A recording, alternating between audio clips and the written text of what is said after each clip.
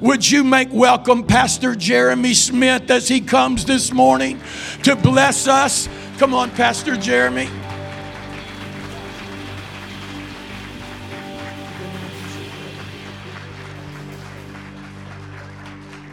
All right, well, hey, good morning, everybody. You all may be seated today. Such an honor and a privilege to be with you this morning. I believe that any church that makes an emphasis on the next generation will be a succeeding church. Because when God gave His commands and He gave His orders, and He gave it in succession of generations, the God of Abraham, Isaac, and Jacob. And the Bible tells us if we can get God and His kingdom to 3 generations, and He can get it to 1,000 generations. And so I believe any church that puts an emphasis and a priority on our next generation, and we see them for who they are, and we create space, and create a platform, create opportunity, and create ministry unto them, then that church is going to fulfill everything God created them for.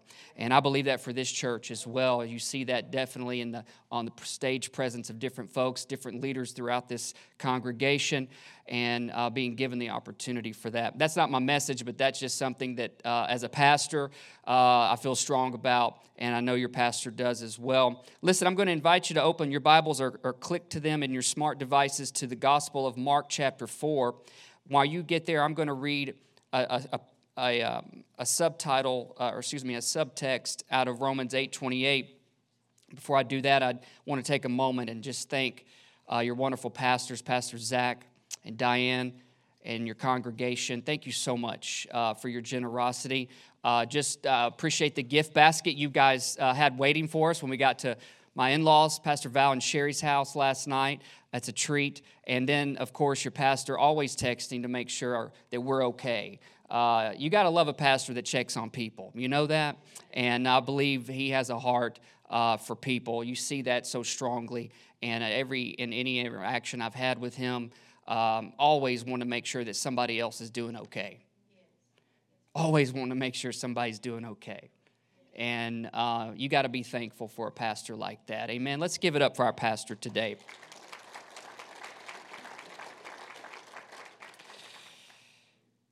Romans 8:28 says this,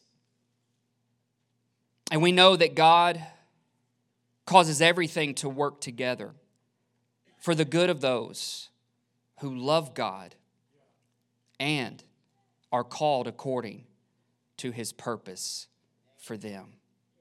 I'll read it one more time. But we know that God causes everything, can you say everything? To work together for the good of those who love God and are called according to His purpose for them. Would you join me in prayer this morning? Lord, we thank you today for the things you have already put in motion. Thank you, Lord, for what you've been doing over the last few weeks in this church and the lives of your people. And this morning, God, as we open your word, we ask you that you would speak to us, that you would cause light to shine on your word and let it hit and reflect into our hearts. And I ask you, Lord, to help me today to minister your word in a way that would honor you and would help your people. And may you receive all the glory and the honor for it in Jesus' name. And everyone can say amen and amen. Today I want to talk to you on the subject of a resilient spirit. Having a resilient spirit. The Lord put the word resilience on my mind several months ago, earlier this summer. I had the privilege of taking an 8-week sabbatical and just had that opportunity to just step away from the everyday work of the ministry at the church. And gracious and kind people in our church filled the pulpit for me and tended to the congregation. But one of the words that I came out of that sabbatical with was resilience. And the resilience means the ability to return to your original form or position after being bent, compressed, and stretched. I'm pretty sure if I ask you to raise your hand, most everybody, if not everyone, has been bent in some capacity, stretched, and compressed throughout your life. And the thing with that is God works in seasons. The fall season just began. And depending on where you live, if you're in Tennessee, which is not too far from here, you're pretty sure you're going to experience 4 seasons in 1 week. It just works that way. But the thing about seasons is they have a starting point and an ending point. And God works in time, and He works in seasons. And resilience. Let's look at our main text today in Mark chapter 4. It's verse 35. This particular story is also recorded in a couple other Gospels as well, in Matthew and in Luke. Let's look at Mark's version. Verse 35 says, "As evening came, Jesus said to His disciples, 'Let's cross to the other side of the lake.' So they took Jesus in the boat and started out, leaving the crowds behind, although other boats followed. But soon a fierce storm came up. High waves were breaking into the boat, and it began to fill with water. Jesus was sleeping at the back of the boat with his head on a cushion. The disciples woke him, shouting, 'Teacher, don't you care that we're going to drown?' When Jesus woke up, he rebuked the wind, and he said to the waves, 'Silence, be still.' And suddenly the wind stopped, and there was a great calm. And then he asked them, 'Why are you afraid? Do you still have no faith?' And the disciples were absolutely terrified. 'Who is this man?' they asked each other. 'Even the wind and the waves obey him.'" And you have to go on down to chapter 5, verse 1 says, "So they arrived at the other side of the lake," in the region of the Gerasenes. They arrived at the other side of the lake. Talking about a resilient spirit. First off, in the text, you see Jesus takes his disciples and he gives them a direction. And he points the way. But the thing about the Lord is he never sends us alone. You always see the common thread throughout Jesus' earthly ministry. He always sent them at least 2 by 2, if not more. And you often see him walking wherever they would go. And in this case, he said, "Let us go to the other side of the lake. Let us cross over to the other side." He said, "Let us." The first guarantee and the promise that we have from the Lord in our life, that when we link our life with him, when we surrender our life to him, there's an eternal promise and scriptural balance that comes to play, and that is he will never leave us and he will never forsake us. I know at times it may feel like you're completely alone in life sometimes, but there is the guarantee that the Spirit of God, the presence of our Lord, our Savior, will never leave us and never abandon us. In fact, he tells us throughout Scripture, you can trace it all the way back to Jacob in Genesis 28, when Jacob had come to a place of repentance, and he had wrestled with God, and God wanted to reset some things in his life. He wanted Jacob to bounce back, to return to his original position, to be who he was destined to be, but he had to be humbled. He had to walk through some things, and he had to be humbled, and God humbled him, and they wrestled, they entangled, they came together, and Jacob struggled with him, but God told him, "Look, I will finish what I told you that I had started in your life. I will not leave it undone." You see this with Joshua, when Moses was about to pass away, and the mantle of leadership was passed on to Joshua to be the leader of Israel, to take them into the promised land. Moses told him, "Hey, God will forever be with you. He will go ahead of you, personally go ahead of you." You know, you ever go into a place and you don't know where to go, and you find someone, maybe it's a restaurant, or it's a business, it's a shopping store, or maybe it's a church, and you walk in and there's someone there who knows what's going on, and you can tell that, and you ask them, "Hey, where's the restroom?" or "Where is this place where I need to be?" And they can either stop and point you in the direction, or they can personally walk you there. How many of you know a personal walk to a location means so much more than someone just pointing you in a direction? This morning, your pastor didn't just point me on where I needed to be. He walked with me. He made me feel welcome. He made me feel a part of this place. And there's something to be said about a personal walk with the Lord. He doesn't just point us, but He goes with us. In fact, Paul writes to the Philippians, and he tells them this in chapter 1. He says, listen, the work God has begun in you, He will see that He finishes it all the way until the return of Christ Jesus. Paul was able to take time at that moment and look so far into the future and tell the Philippian believers what God has started in your life, He's going to finish in your life. And friend, I want to tell you that today, that what God has begun in your life, what He has begun in your home, what He has begun in your heart, what He has begun in your relationship, He's going to see to it. As long as you look to Him and let Him lead and let Him guide and let Jesus take the wheel, then He will take you and finish what He started in your life. He will never leave you.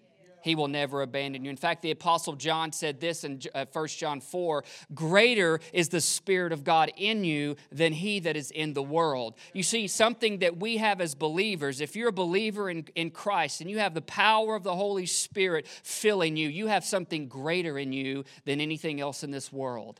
Greatness lives on the inside of a believer. Greatness lives on the inside of someone who loves Jesus. Greatness lives on the inside of you. It's not about you shining your light. It's about the light of Christ shining out of your life. And greatness lives in you. And don't you don't you just think for a moment that if the greatness of God lives inside of a human being, that greatness of God wants to break forth, wants to be fulfilled, wants to be developed, wants to be birthed, wants to be produced, wants to come out in its fullness of all of who He is in your life? Absolutely, that is the case. God redeems, God restores, and God recreates things and makes them new in your life. And I just want to remind you as we look at this story that God, the presence of the Lord, Jesus Himself was with them. But then He gave the direction. He said, hey, not only am I with you, but let us cross to the other side. Let us go across to the other side. What's on the other side? Well, to know what's on the other side, you've got to read chapter 5, which we're not going to read it today for time, but I'll simply simplify it in this matter. On the other side is purpose. Can you say purpose? On the other side is purpose. But in order to experience purpose, you have to go through process. And that's the part that I don't know anyone who just wakes up loving to go through process. God, today I wake up, I just want you to send me through the ringer. Nobody wakes up praying those prayers. Why? Because it doesn't feel good to have to go through anything, does it?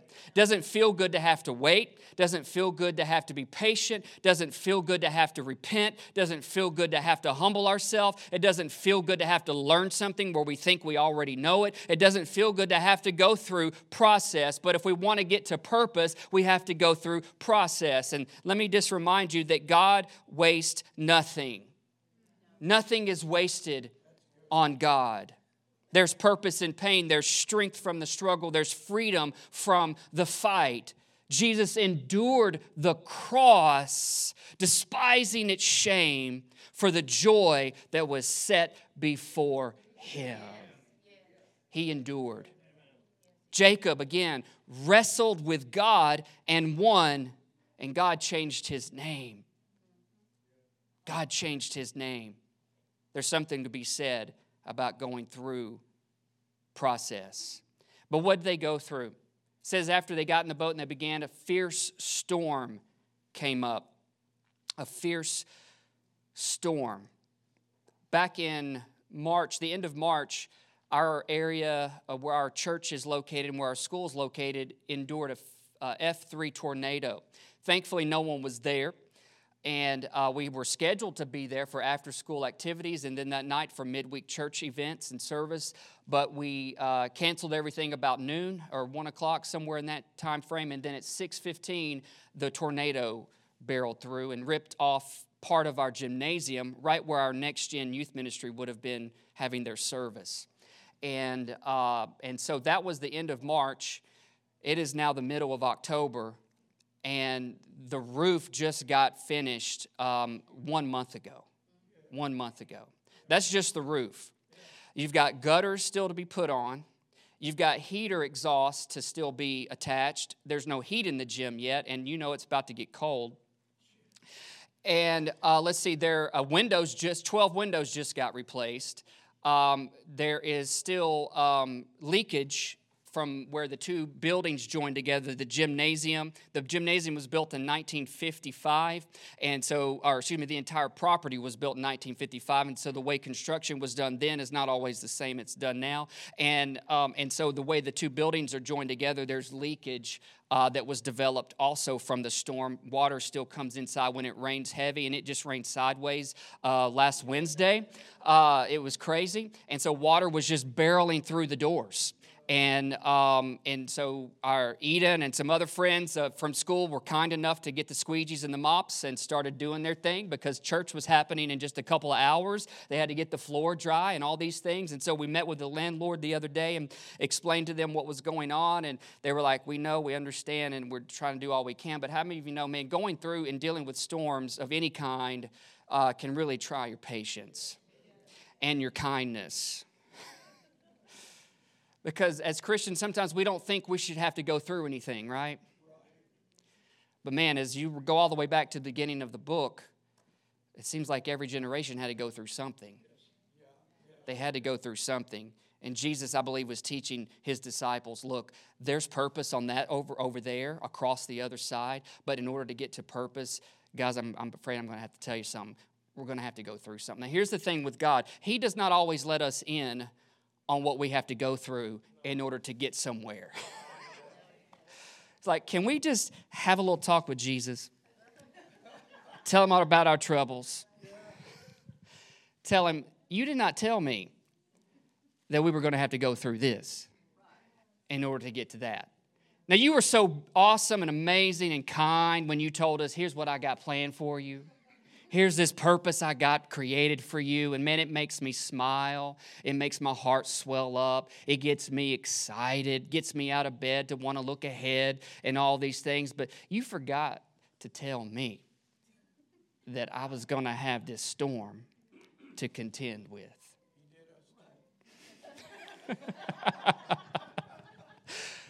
It rains everywhere, doesn't it? But here's the good news. God cares about what we go through. He cares.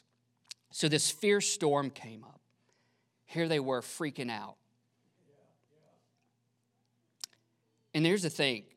The enemy uses storms for one purpose. God uses storms for a different purpose. The enemy uses storms to try to get us to lose sight of the Lord, to try to get us to lose sight of what's on the other side, our purpose. He tries to bring destruction. He tries to detour our lives. He tries to bring discouragement our way and tries to dishearten us and so many other things that he tries to do. The enemy uses storms in one way, to rip us apart from what God has created us for and what he has called us to. God uses storms, however, to change us, to grow us, to get our attention, and to keep our attention. And the enemy's purpose, you can see, began to work in the disciples' lives. They began to freak out. They got scared, obviously. They're going across the lake. They think they're just having a casual stroll across some water, and we'll get to the other side, and maybe there'll be some folks waiting for us who'll have some filet mignon setting aside, or, some coffee at least, and we'll just kind of casually stroll into the other side and see what's going on. But no, on the way, they encountered this fierce storm that just scared them. It freaked them out, and they thought they were about to die. They thought, this is it, we're drowning, this is over. And their eyes got off of what Jesus had told them to focus on. They saw the effects of the storm, afraid of the storm, and they completely forgot that Jesus had just told them, like he tells us many times, hey, we're going across to the other side. Then you see God's purpose go to work. There's a parallel here that Jesus went through early on before he entered his earthly ministry. It's recorded in Matthew 4 and Luke 4 and It said that he had just gotten water baptized by John the Baptist in the Jordan River, and then it said he was led into the wilderness. Other scripture or other translations will say he was driven into the wilderness to fast and pray for 40 days. Now, oftentimes we might look at that and think, man, that must be nice to have time to just go fast and pray. But it's often what is happening behind the scenes in the unseen part of our world, where we fight principalities and spirits of darkness. And that's where Jesus found himself. Found himself fighting off the temptation of the enemy, who came to him 3 times and said, hey, if you are the Son of God, why don't you do this? Why don't you do this? Why don't you do this? And if you do that, I'll do this, I'll do that, and I'll do this. And each time Jesus counteracted him with the word of God. And he said, it is written, it is written, it is written. But by the time, as you might know, if you get out of a time of prayer and fasting, you're tired and you're hungry and maybe hangry by that time. Anybody ever get hangry? You're hungry and angry at the same time? Yeah. And I don't plan to go till 3, so I don't want to experience any hangry Christians here today. But that's where he was depleted. He found himself depleted. And I love this, how the writers show the humanity of Christ as well. We have to remember he was 100% man and 100% God. And it shows his humanity. And Jesus understands it's okay for humans to be humans, right? That we have this expression of our humanity because we don't have the fullness of everything just yet. And so we're going to experience some of the same things Jesus did. In fact, it says in Hebrews chapter 4 that Jesus encountered the same things you and I encounter, but yet without sinning. He didn't let it overtake him. He overtook them. And he overcame them. And the parallel is you see how the enemy tried to draw his attention away from God. You see how the enemy tried to get his sight off of what was sacred. And you see how the enemy was trying to work to pull his focus from fulfilling his purpose. But then you see God go to work in this story, in this parallel of Jesus going through this wilderness season. How at the end of the story, it said that angels came and cared for Jesus. And then in Luke chapter 4, Luke writes in the very next part, he said, and Jesus returned to Galilee in the full power of the Holy Spirit. You see, we get empowered as we go through. We get empowered, let's say it this way, we get empowered as we endure. As we endure process, as we endure issues, as we endure storms, as we endure seasons of setbacks and trials, God is challenging us and God is changing us. God is equipping us and God is empowering us. God is making us stronger and mightier and more humble through the process, but at the same time, He knows what lies on the other side. Because see, there are some things you and I are called to do, but we're not ready to handle it. There are seasons that God has set aside for us to live out, to accomplish, to fulfill. But at this present moment, He knows that if we step into it too soon, we will not be able to honor Him in the way we live, in the way we handle that next part of life. And so we all have to go through storms. We all have to go through seasons that try us, seasons that test us, and times of temptation. And so God cares about what we go through. And he takes the time, and these disciples call on the Lord. There they are in the middle of the storm. The good news is Jesus was with them. Jesus is with us. And they call Him out. They wake Him up, actually. And do you even care that we're about to die? And He wakes up, and He rebukes the wind and He rebukes the waves, and everything goes still, everything goes silent, everything goes peaceful. And He says, hey, do you not have faith? Where's your faith? And I've looked at that a couple different ways. One way I'd like us to maybe look at it this way, I would just propose to you, where He says, why are you afraid? Do you still have no faith? It said they were absolutely terrified. I look at it in this angle is that do you have faith? Why are you afraid? It wasn't faith because in the sense that that they didn't think they could make it. They didn't think they were going to make it. They thought this was it. But faith to believe that he's with us in the middle of the storm. Because it's one thing with our natural eyes to see the scenarios of life playing out, to see the storms wreak havoc on our life, and to feel the effect of those storms. But then to have faith that Jesus is with us in the middle of those storms, and to have faith that if Jesus is with us, Jesus also prefaced that with, hey, we are going together through this. We are going together through this. And so don't let the way you feel get you down. Don't let the way you feel get you down. I think just like the disciples with Jesus, he allows us to be real with him. And we can tell the Lord, Lord, I'm terrified. I'm afraid. I am freaked out. In fact, you see that with Moses all the way back when he was the mighty deliverer of Israel. He would go to the side and tell God, look, I don't know what to do. I don't know how you want me to handle this. I am completely unsure about which direction to go. And I think it's okay if we get honest with God, because I think when we get honest with God, God can do some real things in us. In fact, Paul says it this way, when I am weak, he is strong. And so we don't have to walk around like we're the superhero. We don't have to walk around like we're Marvel characters. We don't have to walk around like we've got it all going on, because truth be told, we don't have it all going on. We can only have it going on for so long. And then pretty soon we're going to get tired. We're going to get depleted. We're going to get hangry. We're going to start to feel the effects of the storm. And, we're going to start to lose our mind up in here. You know what I'm saying? And we're going to start to feel the effects of life get to us. And we can't be faking it till we make it. We need to drop to our knees and call in the name of the Lord and tell him, I'm scared, I'm freaked out, I'm broke, I'm busted, I'm disgusted. I don't even know what to do anymore with these kids you've given me. I don't know what to do with this spouse you've entrusted unto me. I don't know what to do with this job you've blessed me with. I don't know what to do with any of this part of life right now. I need your help. And here's the deal. Jesus shows up. Jesus rebuked the storm.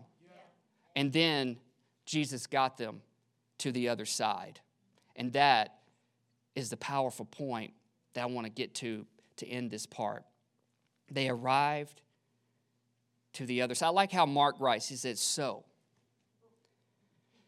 Here's this story about these disciples. We're in this boat. We're going across this lake. And this fierce storm comes up, man, and it's so ravaging. It's blowing so hard, blowing sideways, waves, water's coming into our boat. And these guys some of these disciples were fishermen. They were accustomed to the wind and the waves and the water. They were accustomed to the nighttime effects of what was happening with the waves. It was no surprise to them, but yet in this moment, it had got the best of them. It had got the best of them. And then Mark says, so.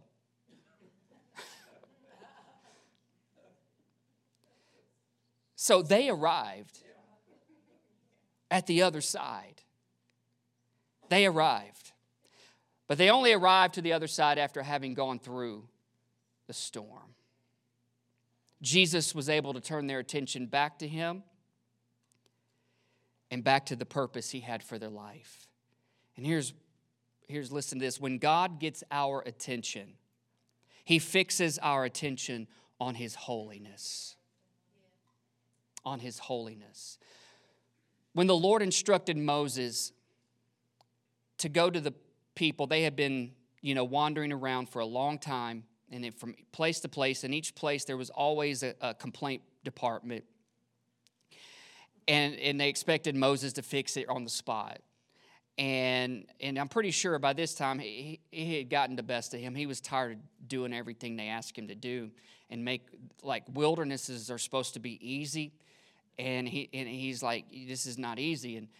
And he prayed, and he and Aaron prayed, and they asked, well, what do we do? They're saying they're thirsty, but there's no good water to drink. I understand you had a massive water issue here in Cape not too long ago. Complete disruption of life, right? I mean, your clothes, your drinking water, you name it. You had to go and buy water, and I hear they marked the prices up on a lot of things, and all of these different things were taking place. And you were like, you got to have water to survive. So the complaint is legitimate. They need real water to be able to drink, but it was how it was going to be provided. And the Lord told Moses, I want you to go over there, and all I want you to do is take your staff and just speak to the rock. And when you speak to the rock, water's going to come out. Good water's going to flow. Well, here's what Moses did. He got back over there in front of everybody, and something just kind of rose up within him. He was just so done.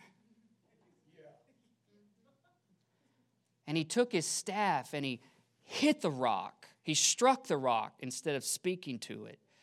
Well, God honored his part. Water came out. Good water to drink came out. But here's what happened.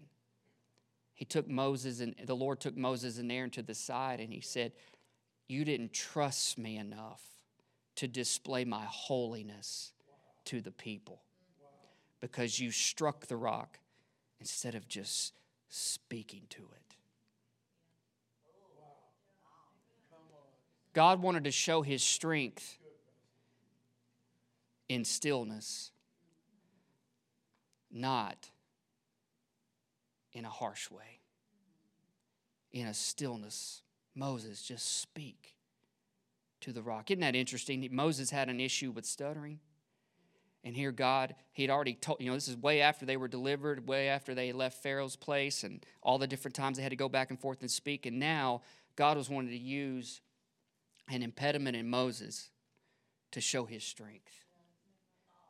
It wasn't what was in his hand at that moment. It was what was in his mouth. And we can't blame Moses. We have the story. We have the back end. 2020, hindsight's 2020, right? But it's like, man, how many times have we taken matters into our own hands when God was just trying to work through stillness and quietness, but yet we wanted to be loud and have some big thing happen. God was just wanting to have a holy moment to show himself strong. And when God gets our attention, he fixes it on his holiness. Moses, way on back at the burning bush, Moses had forgotten about that perhaps. I don't know. But how many times have we been brought to the burning bush where it got our attention? Our attention, we were in the middle of life, and God showed up, got our attention to look this way, and we see and we know, we believe this is God speaking to us. This is God showing himself to me. But years go by, time goes by, and we forget sometimes about our burning bush moments. Joshua at the Jordan River, he was about to take the people over. God got his attention, and he said, listen. He told him something that Moses had already told him. But this time it was the Lord having that personal conversation with him. Be strong and courageous.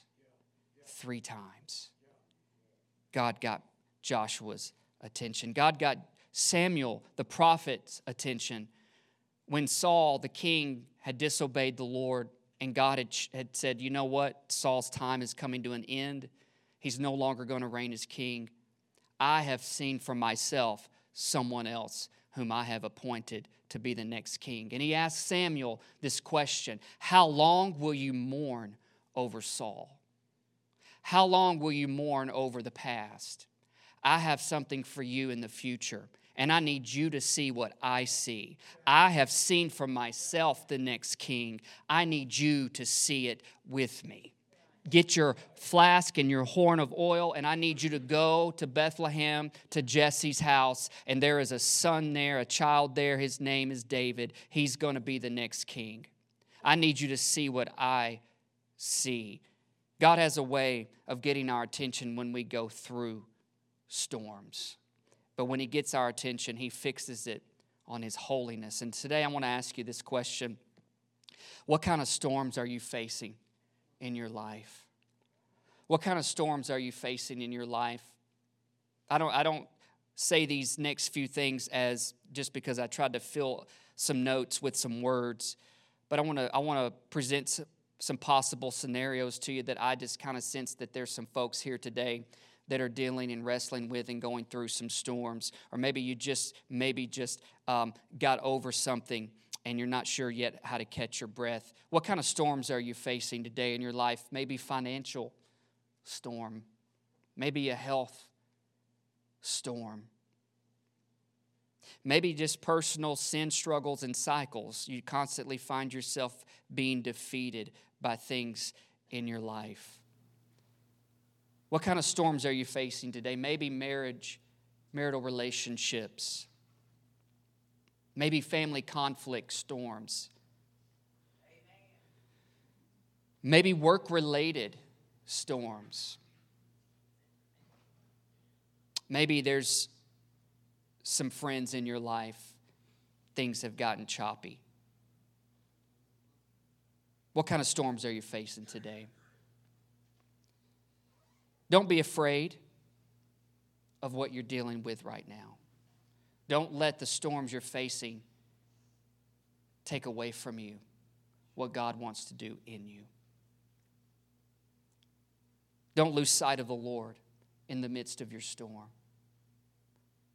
Don't play into the clever, crafty, wicked schemes of the enemy that tries to get you to believe, you know what, you're the only one dealing with this.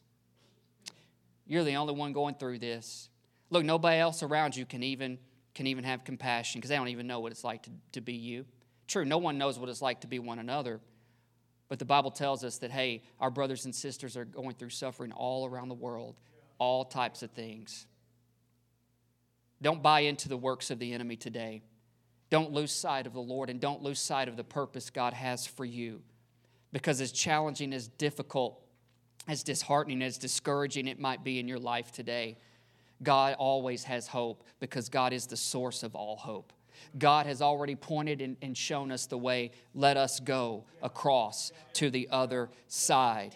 Today, God wants to show you something. God wants to get your attention to see that He is our provider. He wants us to see that He is our healer. He wants you to see today that He is our forgiver. God wants to open your eyes and get your attention to see that He is our restorer, that He is our reconciler, that God is our peacemaker. He wants you to see Him today, that He is our joy giver, that He is our hope filler, that He is our purpose creator. I don't know what kind of storms you may be facing today, but whatever storms you're dealing with in your life today, let it be marked today that God wants to reassure you. God wants to reemphasize Himself to you, that He is the one who is with you. He is the one who will take you through whatever it is you're dealing with today. God wants to show Himself strong and show Himself mighty on your behalf today. In fact, Daniel said it this way, that the eyes of the Lord are searching across the world, looking across the earth for hearts who are loyal to Him, because it's those hearts that He can strengthen. And if your heart is turned towards God in any capacity whatsoever, you can rest assured that God sees you and God cares for you.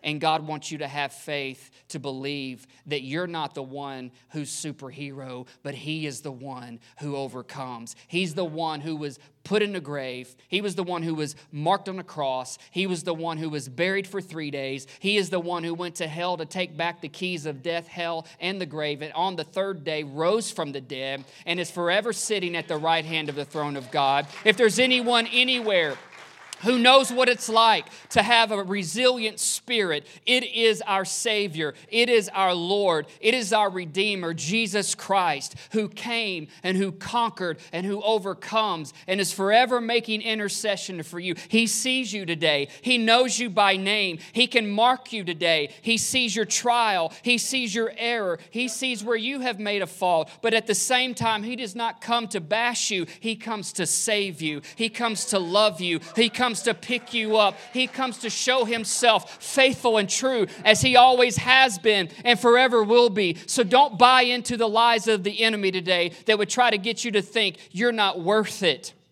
You're not worth it. The enemy would like to make you think that, but no, God wants you to believe this. He's with you in your boat. He sees it sinking, but He's not going to let it sink. He sees you scared, but He's not going to let you remain there. He has already commanded in your life, let's go across to the other side, because there's purpose on the other side that He has created you for. I'm going to ask you to stand. I have a prophetic word I want to release into your church today, into your life today. And as I release this word into your life, I'm just going to ask you just to take it and to receive it.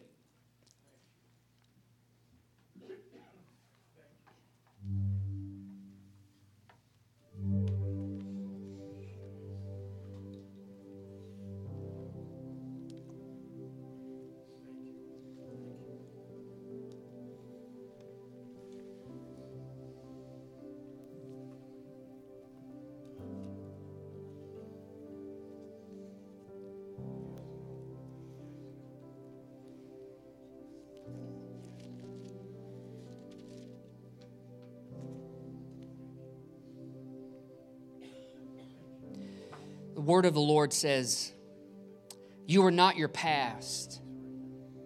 You need to move forward. I have made it possible for you to move forward without the reproach of your past. Your past can no longer define who you are. That in Christ Jesus you are a new creation.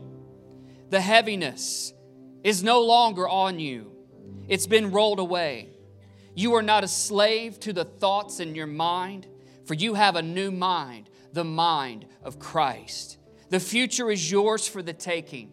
Pursue it with strength, courage, and confidence, knowing your past is no longer chasing you. I have put within you everything to be everything that I've created and called you to be. It's already in you. Let it break forth and become what I have designed.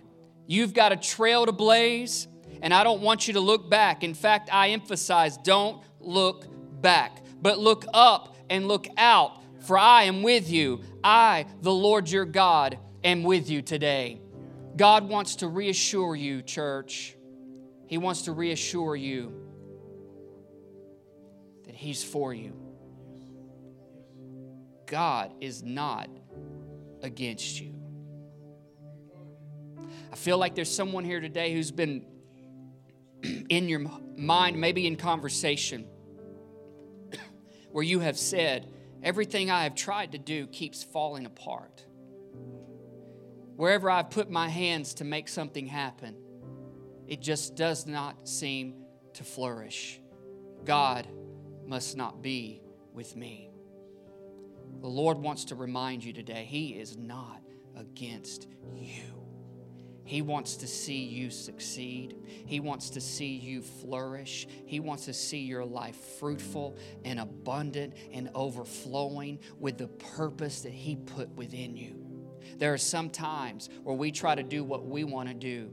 And yes, those some times where we try to do what we want to do don't come to pass. But God wants you to see today that when you turn to Him and when you open your life to Him and you keep your life open to Him, His timing and His ways and His thoughts are higher and better than our ways, than our timing and the way we think things should work out. But God wastes nothing. He wastes nothing. Today, I'd like to invite all our prayer leaders, altar workers, if you could come. And we're going to open the altar up for a time of prayer. And I believe the Lord wants to minister to your hearts, that you may be feeling like these disciples in the middle of a storm and being overtaken, overwhelmed, just feeling like I don't even know which way is up anymore. I don't even know if I had a plan that I could get a good enough plan to get out of this. And God wants to minister to you today. He wants to reassure you that He is with you, that He is for you, and that He has pointed in the direction of purpose. If you would, take your right hand, put it over your heart.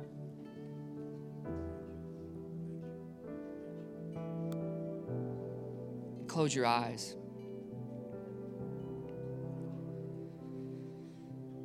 Father, in Jesus' name, as our hand is over our heart is beating.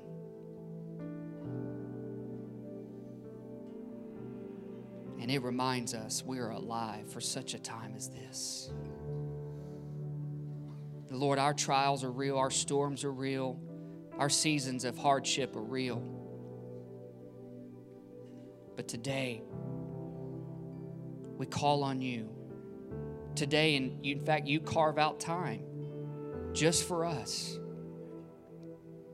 to be reassured that you're with us, that you're for us, and that you have a purpose for each one of our lives. Meet us where we are, but we draw near to you today, and we thank you that you will draw near to us. In the name of the Lord. Amen.